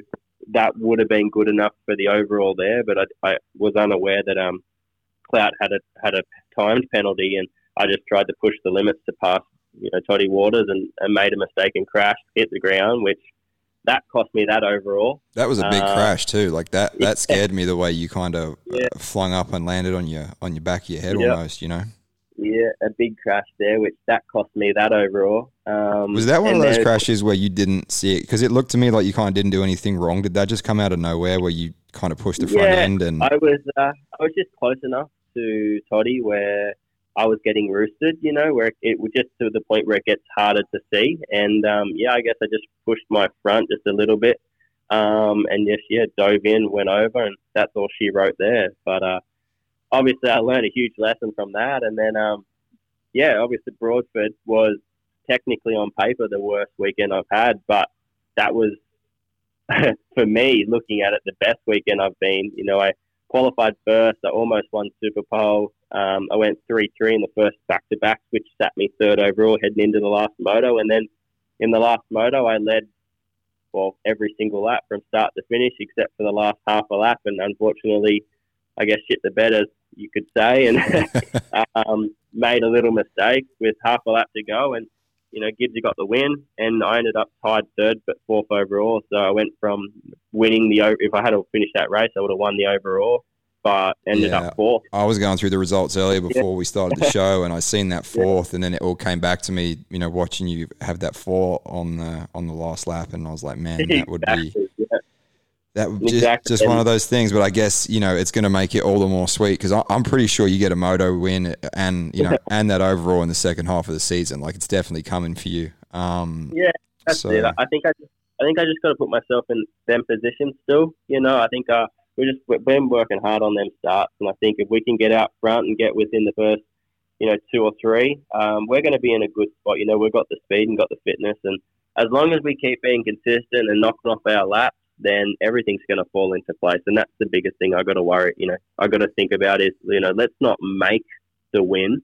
Let's just let the win come to us. And as long as I focus on getting some starts, running 30 minutes consistent and doing everything I can, then, at the end of the day, we're all human. We're all going to get a little bit of luck here and there. And if I'm in the right position and counter that luck, or if I'm in the right position and it just so happens to be that weekend, then I'll get my overall. And I think once the first overall comes, the second and third will be much easier. It's just, I guess, a little trying to get the monkey off the back, so to speak. But mate, I think you're well and truly overdue some luck, because the crashes and the penalty. I mean, like, it's not always your fault, but you're definitely due a break to get that win. And that's it. Well, hopefully we see it in the second half of the season, man. But hey, Hayden, we are going to have to let you go, mate, because this phone call's gone for 30 minutes already, and we've got a little bit of catching up to do. We've got to get through the 250s preview and those guys for the second half of the season yet. But, hey, man, thank you very much for coming on. We appreciate it. And thanks for being cool with me, forgetting about you in the championship on the podcast every week. That's good too. No worries, mate. And, Banger's got you back, and we'll make sure that, hopefully after Gympie we get you back on for your, chat about your first overall win. There you go. Yeah, no, well, I thank you for that. I'm guessing you're tipping me, so that makes me feel good. I'll use that as motivation now. And once I said, thanks for having me on, guys. It was a pleasure, and I'll look forward to chatting to you guys soon. No worries, man. All right, thanks for coming on, mate. Talk to you soon. See you, bud. See you, mate. All right, Banger, your ex-teammate there, Hayden Melross, and he's pretty switched on. He's really easy to talk to. Yeah, really cool dude. We're kind of lucky tonight. We've had Todd and Hayden, who, two of the best sort of interviewers we have sort of over here in Australia. So one thing that you didn't really ask there was, like you said, with Dobson and Crawford and all that, they got a little ride and click going on at the moment. He's got his own, and I've actually been there. And his setup at home, the Melross family would have the best facility in Australia. That is. I was meant to ask about that, and I forgot his home track. That Supercross track. Have you ridden that Supercross track? Yeah, I have. I wouldn't have ridden the layout that it is now, but his motocross track They have the machinery. They get out, they rip it, and water it. We'd water it the night before we would do our motos, and that would be one of the best tracks that I've ever ridden. So it's so cool. He's, that like such a nice family, and where I don't know if he lives there anymore, but he was just living up in the barn.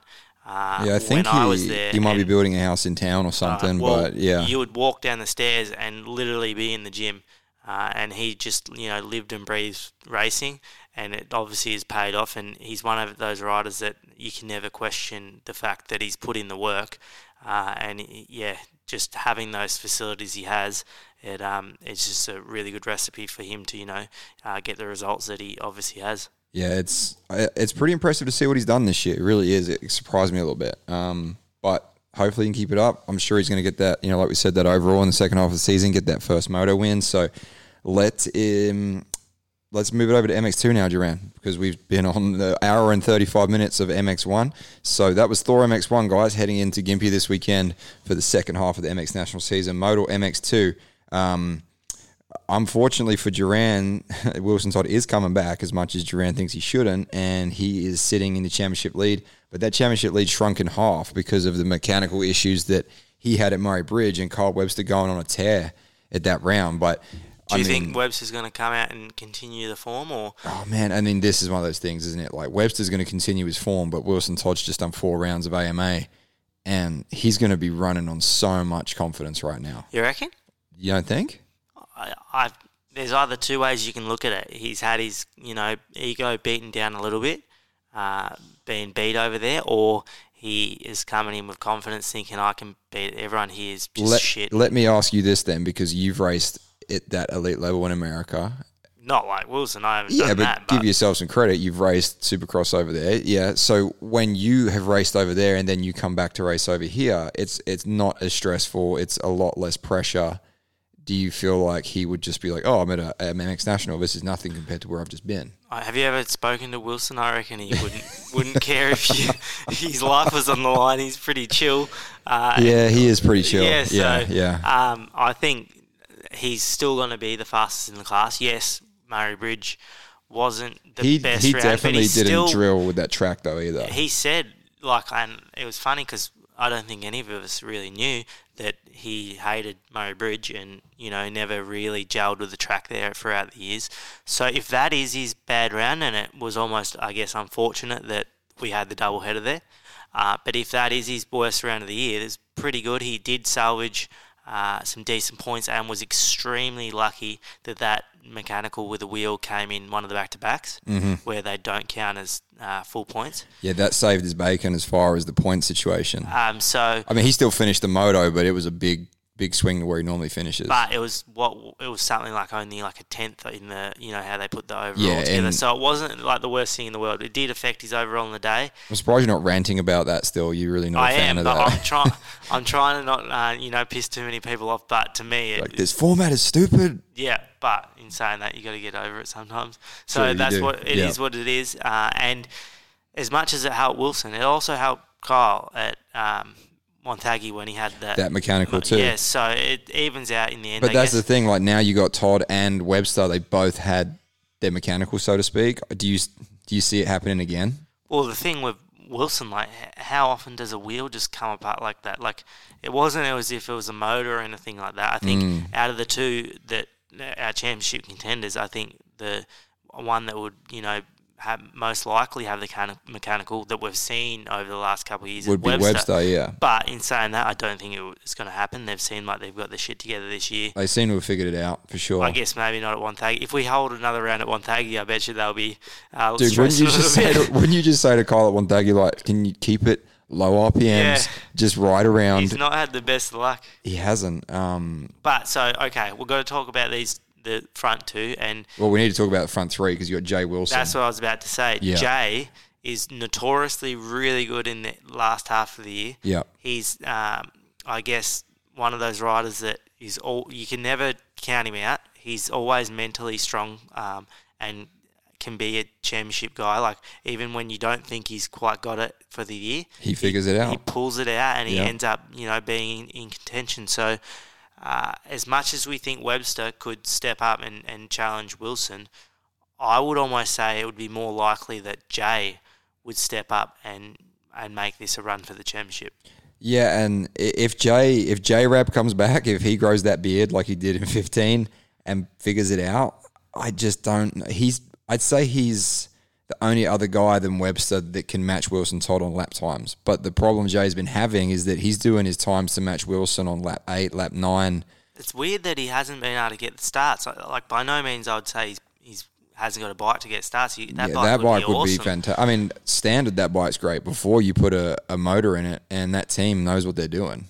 So I think if he can get that sorted... You reckon if he gets a couple hole shots, it starts to snowball from there? I would think so. He's such a momentum sort of guy, and like I said, towards the last half of the year, he always seems to come on strong.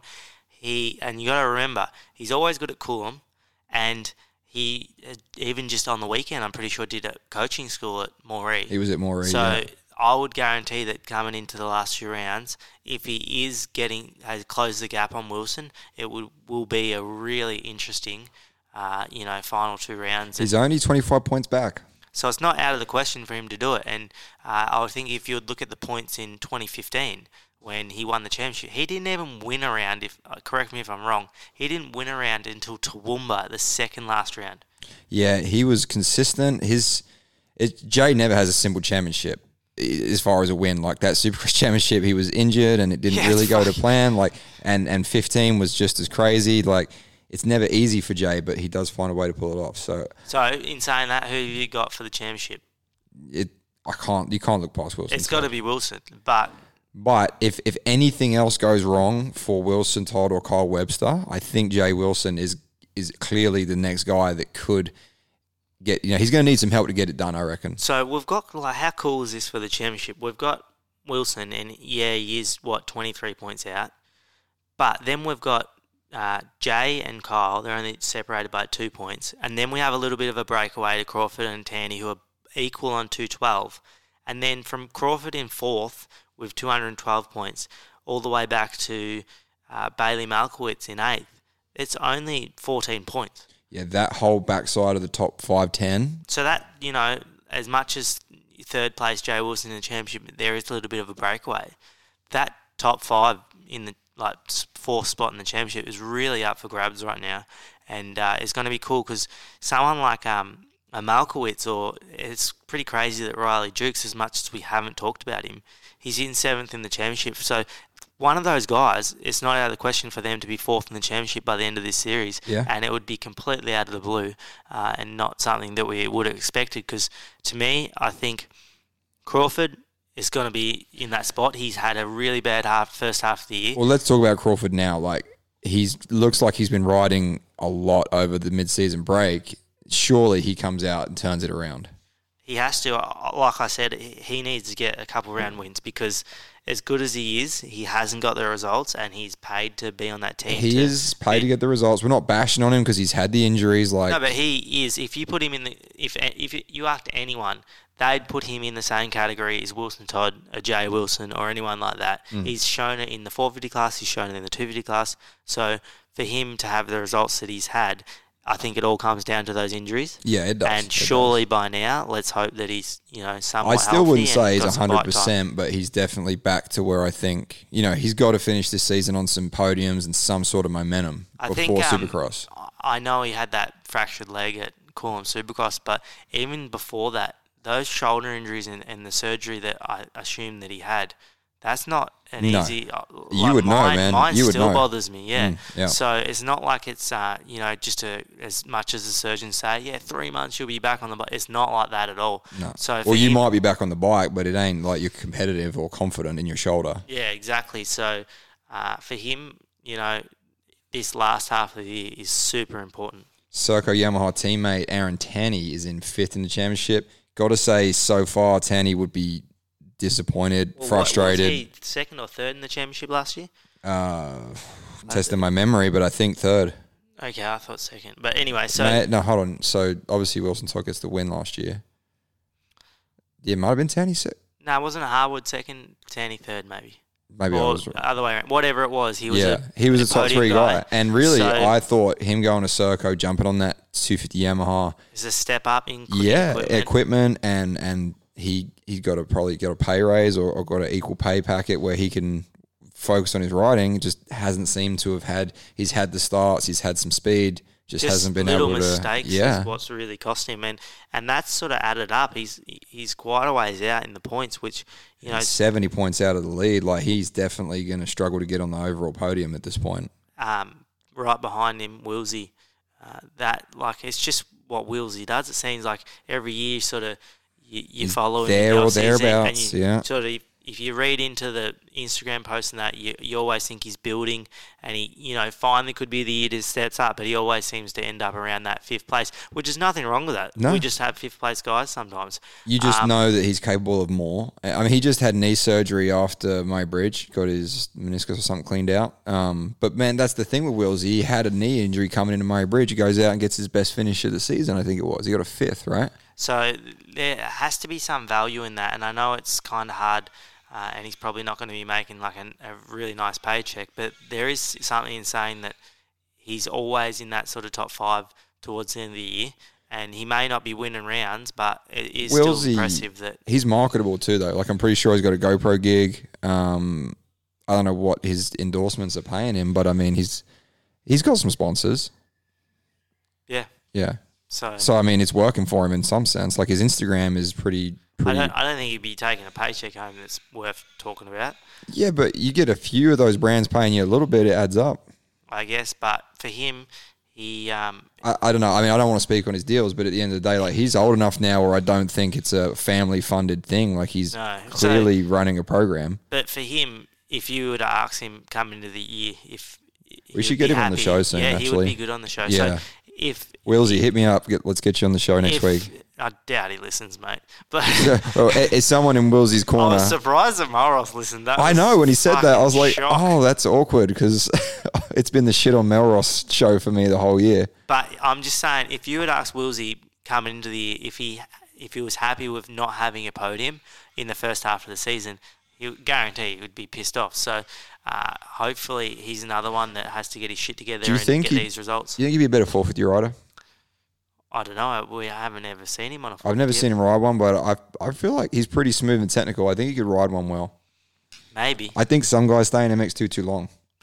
Well, that's the sort of hard thing in Australia. We've got that kind of two sort of minds. We've got people like Dobson and that who go up super quick, and then it maybe is a little bit of a rough road. And then you got people that stay in because they haven't got quite the success that they're maybe capable of, and then it sort of ends up being just. Well, they're chasing that carrot. I mean, Jay's done one season in 450s, and I think for Jay it was quite tough because he did that one season, and maybe the team wasn't where it needed to be.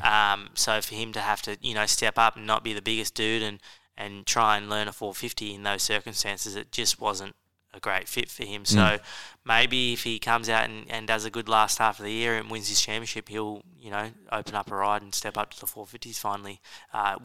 He can stay with that team, like that Yamaha team. Like, Evans is a 450 guy. I don't think he could be a 450 rider. Yeah, that's true. I didn't even think of that. All right, Riley Jukes in 7th. That's a super solid, consistent season for him. Now, Bailey Malkowitz, 8th position in championship. If you'd asked Bailey and the DPH guys at the start of the season if he'd have been happy with 8th at the mid-season break, it would be probably a no. Yeah, and we had him on the show, didn't we? And he was quite confident, and I think I was looking super at you confident. Sort of going, yeah, right, dude, get with the times. You're not going to be doing that. But he does have the speed. He's shown the speed, and he has shown the results, not consistently, but he's got those. So he got a 3rd in a moto, didn't he? At Murray Bridge. Yeah. So it's just one of those things. I think under 19s riders sometimes think they're going to step up and keep that going, kill yeah. it. And I think they get a bit of a rude awakening when they realise Wilson Todd and people like that are world class riders. So the other thing that's deceiving is when on paper you look at the lap times and the guys winning MXD like a Malkowitz is not normally that far off or comparable to the guys winning MX2. But you know what it's like. Lap times on the track and then being in the same race are two completely different things. And would you think, and this is sort of just a hypothetical, if you put Duffy in the 250 class right now, does he do better than Malkowitz? You see, this is where I think Duffy is one of those standout talents where I think he beats him for sure. I think Duffy would have a shot at honestly winning Wilson, MX2. yeah. I really do. Yeah. I don't say that lightly. I don't think anyone else I could think of recent years of MX2 would have a shot at that. I mean, MXD would have a... Well, I think if you would say Malkowitz won Manjum up, I think I'd spit out my drink, but the fact that Duffy did it... Yeah, like it wasn't like, oh my God. It was kind of like, oh wow, he won it, but you wasn't going, that's completely out of the blue. Yeah. Yeah. So for Malkowitz, though, he had that, his best rounds of the year. Wasn't he on the overall podium? So... at Murray Bridge, so it's not like...